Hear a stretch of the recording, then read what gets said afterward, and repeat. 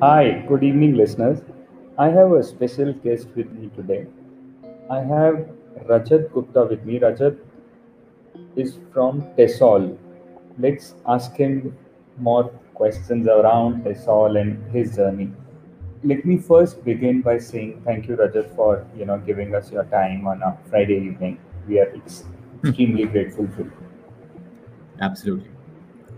It Rajat, was a if pleasure. you could, for us to set the context up of the conversation, introduce yourself and the organization, and then we could get into the conversation more.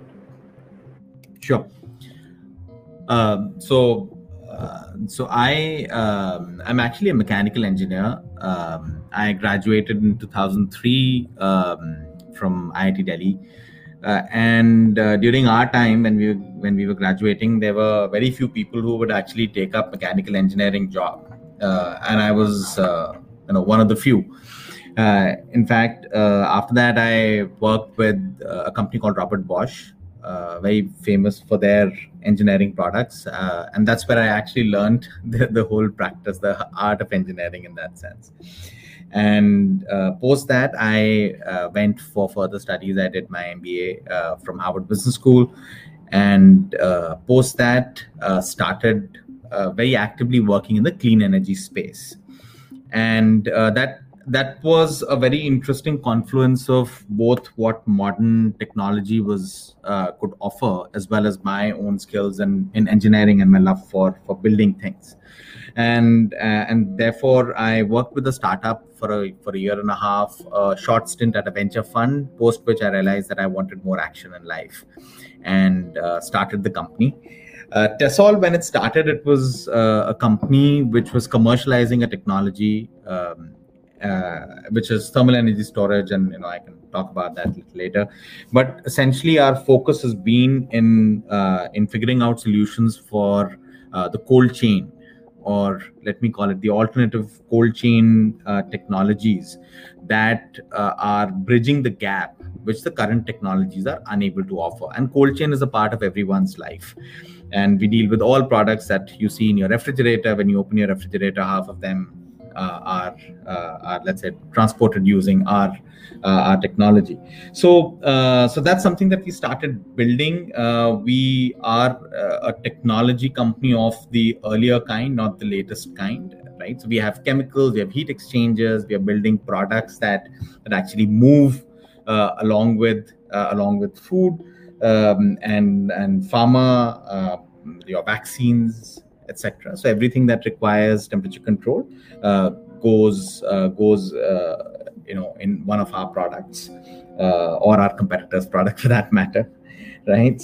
And we've been able to really scale the technology from a small little bag that can bring your yogurt all the way to a large truck which carries this yogurt from a large factory to home. So everything that goes around the cold chain, except what is traditionally done like a diesel run refrigerated van, we do. So I hope that gives a little bit of an introduction about what we do. No, absolutely it does. I think now, especially after pandemic, everyone knows what cold chain is because it has been that entire terminology or the word has been spoken a lot when it came to vaccines. Now everyone understands. I think now. Absolutely. Did you had your tryst with the vaccination, COVID vaccination management as well? Is it? Yeah, we did.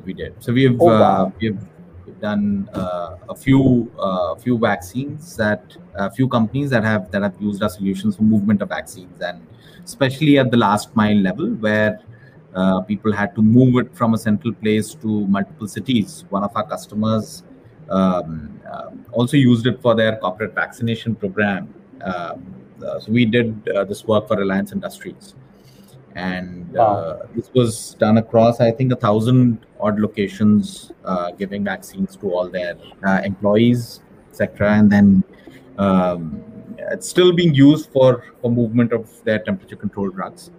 So that's one of the showcases amongst many others that we've done. Yeah. And I mean, so let me put it like this: it is one of the most important job that you would have done ever. I think you killing the Yeah, yeah, pandemic per se. Yeah. yeah, absolutely. Yeah, from a, I think preserving anything that is a value Right. is noble. That's what really excites us with our job. Of course, vaccine is something which is life saving, but I Yeah. think the value of something is realized only when you get it spoiled. So saving it is a noble job which we which we have Yeah, undertaken for us. absolutely. And especially in the times that we are currently in, I think. Now, I wanted to ask. So you've been in the ecosystem or domain for a while. What has changed in? I mean, how do you compare? Let's say 10 years. What has changed? How? What are the latest trends in technology now?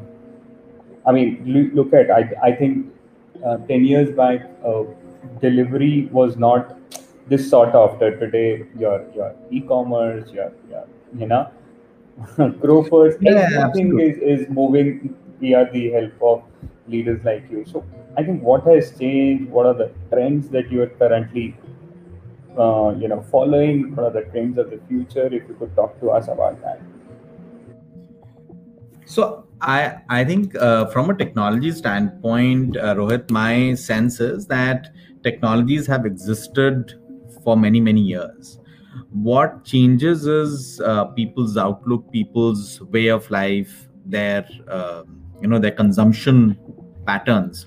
And if you look at over the last 10 years, there's been a lot of evolution on the food processing side. There have been so many new brands, so many new curated foods. In fact, in the pharma space, there have been a lot of biologicals that have come up, so which require this kind of care. The second aspect is the consumer awareness, because you and I now understand the difference between a good yogurt and a bad yogurt, right? Because we have choices. Earlier, we didn't have a choice. एक ही दही आता था, so you have to buy it and you have to eat it if you want. Now you've got so many choices, so you can distinguish the good from the bad, and or not so good. Let me not call it bad, but not so good. Right. So the same thing is playing out in every industry. You look at poultry industry, for example. You and I wouldn't have really, or our mothers or family members wouldn't have really thought of getting fish ordered online and being happy about it. But now that's become possible, and that's become very natural to us, that who wants to go to a fish market and buy it. Now that's in a very small population, but still it's an acceptable thing now. So I think the whole paradigm shift has been driven by technology oriented businesses, and by people adopting new ways of consuming things. Direct to customer is the latest trend, and a lot of things have now been driven because of that, right, on technology front. Because now miniaturizing of your delivery. So earlier, 10 years back, there used to be cold chain only till from the factory, maximum till the distributor. After that, nobody really cared. And another thing you would appreciate is if you and I go to a supermarket and buy ice cream, and by the time you come back it melts, you won't blame the ice cream guy, right? You'll be like, "Ha, this is normal, right?" Because you buy ice cream and you come back it's melted. But if the same ice cream is delivered by the supermarket melted to you, you will not accept it. So, True. so that's the change, right? So now he has the onus to deliver that thing in the right form and shape to you. It should look nice, and that's the consumer experience, and we are willing to pay for it also, in some sense. So miniaturizing the whole cold chain and the packaging, etc., increasing the time. Let's say 3 to 4 days. You talk about any gifting sites who gift chocolates. The biggest challenge for them is that how do they send it from their warehouse to your house or your friends or relatives house, which may be in a smaller tier 2 tier 3 city, where you want them to experience the best chocolates.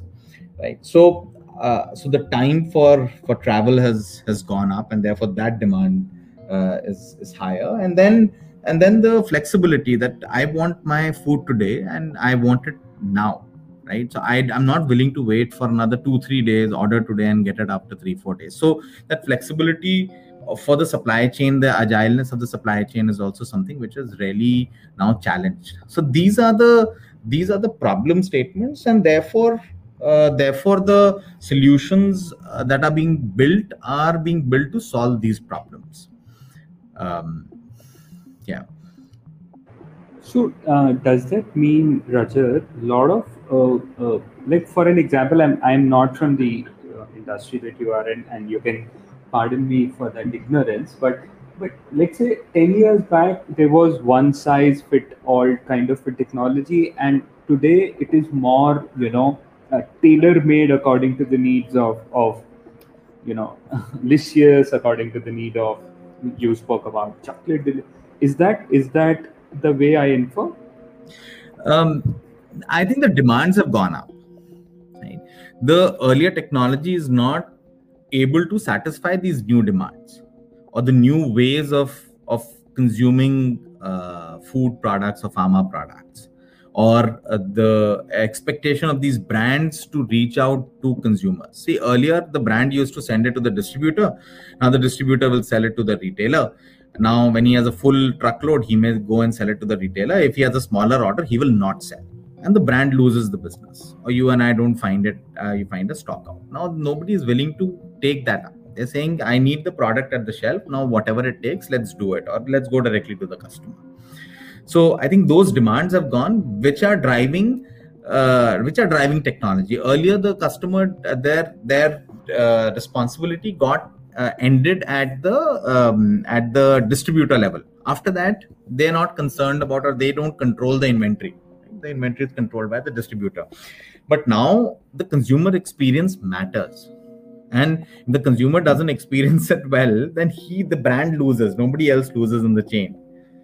So therefore they are now concerned about how that can be driven, and therefore things like blockchain, things like traceability of the product, things like ensuring temperature compliance till the end. With the social media also, if you send a melted chocolate somewhere to someone, he'll take a picture and put it on social media. Now one sad customer will impact a lot of others, and they won't order from your site. So that's where there's a lot of pressure to actually perform right till the last mile.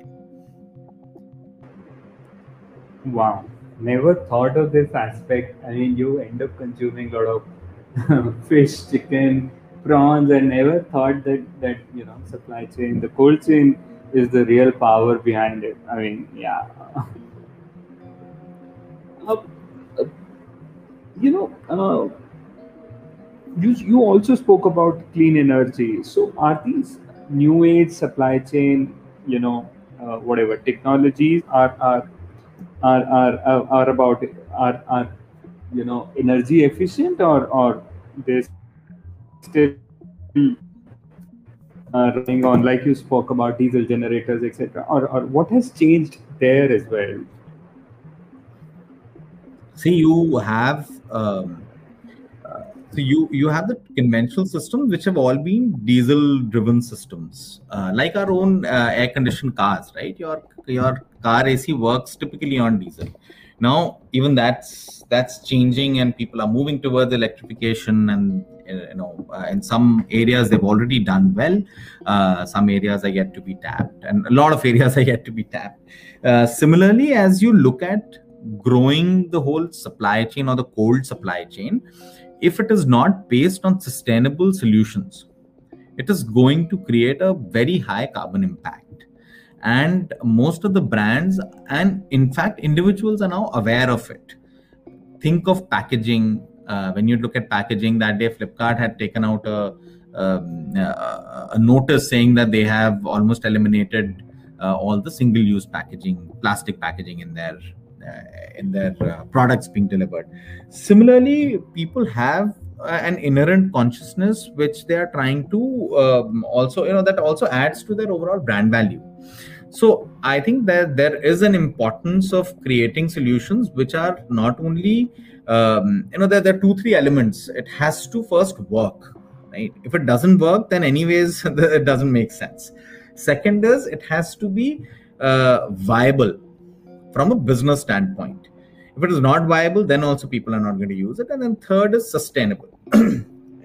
So that's typically the hierarchy where it goes, but sustainability gets good number of points, and all of these solutions that we are ourselves working on are much more sustainable than any of the conventional systems, and that is obtained in multiple ways, right? So one is you've been able to miniaturize the whole solution, and therefore you only need to cool whatever is actually required to be kept in cold. If you are, it's like if you have a car, you're the only one who's sitting, but your car AC is on. Everybody, if all the back seats where nobody's sitting is also getting cold, right? So the capacity utilization, if you look at from a equivalent standpoint, is let's say 4-seater car 25%. The rest of it is just getting wasted. Now compare that to the seat cooling technologies that you have. Now seat cooling technologies, you could actually cool yourself, and rather than cooling the whole car, right? And so similar to that, instead of cooling the whole truck, we are only cooling whatever is required to be cooled. And then instead of limiting ourselves to be carried only in a truck, because a truck requires the engine has to be big enough to run an AC, so that can be done only in a truck. But if you have only a small package, why would you use a truck? You would use a bike. So you're able to reduce the energy footprint there also. So there are multiple levels in which you are actually optimizing the use of assets and also reducing the unsustainability of the overall supply chain by adding these efficiencies. And these efficiencies add not only to the sustainable quotient, they also add to the overall cost quotient. So that would be my answer on this. And people earlier, and now with new technologies, there are multiple things that are coming up. There are active systems which are run off batteries. There are DC compressors, small DC compressors. There are systems that use thermoelectrics, which are normally good for lower ambient countries, but not so much for India, but still they're used. And then these passive systems like the ones that we make using these phase change thermal batteries. And then you have some cryogenic technologies. All of these things are replacing what traditionally used to be just a truck driven market. You have a truck, you have an engine that operates, cools the truck. Right, yeah. Cryogenic is another word that all of us learned in the last 2-3 months, I think. Yeah. True. Rajat, I mean, again, you've spoken very highly about how technology, and since you understand it more than anyone else in amongst us. Now, if I were to just ask you to crystal gaze, saying these are the 2-3 technologies that will overhaul the entire supply chain or logistics as an industry. Are there ones that you're willing to bet upon? One.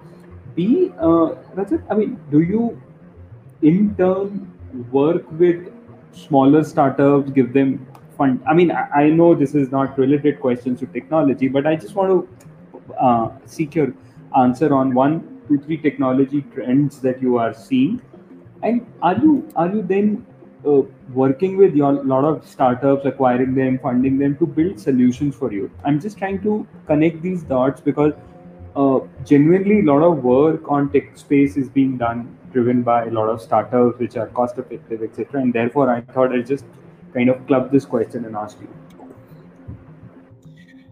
So I think let me take the second question first. We work in an ecosystem that has large players as well as small players, and they could either and in today's world, Rohit, the way things work is always, and when it works well, it is always collaborative. whether it is my supplier, whether it is my customer, and everybody understands that they cannot do everything across the board.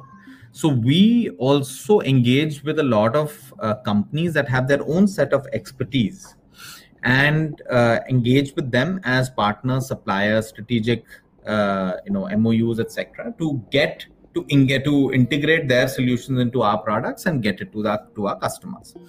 So that's something which is very, very important, and that forms the cornerstone of the way we work. Extremely collaborative, right? And at the same time, there is respect and value of everyone's IP, because that's again an area where a lot of people avoid collaboration because of IP issues. So I think as long as you are straightforward in your dealing and you have a win-win business case, I think it makes a lot of sense. On the customer side also, we have a wide range of people, ranging from home bakers to the largest of e-commerce companies. So even smaller companies, smaller players, they have startups. They've been very actively engaged with us in building solutions for them, and sometimes I think that they appreciate these solutions more than some of the traditional companies, given that they have lesser baggage on their backs. So in terms of the customer profile as well as supplier profile, it's very, very diverse. And for example, areas where we are good in thermal engineering, but there's some areas of manufacturing where we are not strong. For example, moldings, plastics, etc. So that's where we use some of our suppliers' expertise. Some tech related things where we reach out to them and we take their inputs on, or we collaborate with them on the whole IoT piece, for example. So there is enough collaboration. As far as the technologies going forward is concerned, I think I can talk about cold chain in general. May not be the complete supply chain. There may be other things there, including warehousing tech, etc. But from the cold chain standpoint, I would say one of the key things that's going to happen and going to revolutionize things is going to be the electrification of the fleet. And I think there's a lot of movement happening in that direction, with various models coming up. Today I was talking to a company that does the whole battery swap standardization for buses to small three-wheelers, so the whole range, and they work with OEMs. Then there are a lot of so actually the electric drive technology has really removed the monopoly of manufacturing from a few large guys into a lot of smaller people, because now the drivetrain is much easier to make than actually making the whole engine, right? So that's where I think a lot of disruption is going to happen, both on the two-wheeler, three-wheeler, and the four-wheeler level, at least at the smaller size. The larger trucks may take a little bit of time, depending upon the infra development as well. The second thing is going to be the traceability, blockchain, and the integration of all disparate pieces that are there across the supply chain. Because as I have not been a supply chain head, but when I interact with them, I think the biggest challenge for them is to then figure out how and what went wrong, and how to really debug the whole system to ensure higher reliability, and that can happen only when you have a certain traceability at every level, and that now can be achieved in a relatively more cost effective manner using the blockchain technologies and sensors, etc., that are there. So I think that's the second piece. And then I think on the cold chain front, the passive cooled technology that we've been dealing with is also something we strongly believe is going to completely change the way we do urban movement, or package movement of goods. You and I don't don't think of sending the kheer that your mother or your aunt has made. We don't think of sending it across to, let's say, from Bombay to Delhi. I've made a good kheer and I'll send it across. Now that's going to be possible because it's just a simple packaging that can be easily couriered. So anything that you make anywhere can be sent across. I think that's the desire, and that's something which this can definitely make possible. Right. It was interesting to talk to you, Rajat, because from outside you never understand the value of what you do. I mean, in terms of supply chain and I mean, it is an interesting conversation. I've learned a lot more about technology today than ever been. So thank you so much for spending your time. I'll look forward to interact with you more often than this, Rajat, is what I can say. Sure. Absolutely. Thank you so much, Sure. Rohit. Thank Thanks you. for the opportunity. Sure. Thank you. Thanks.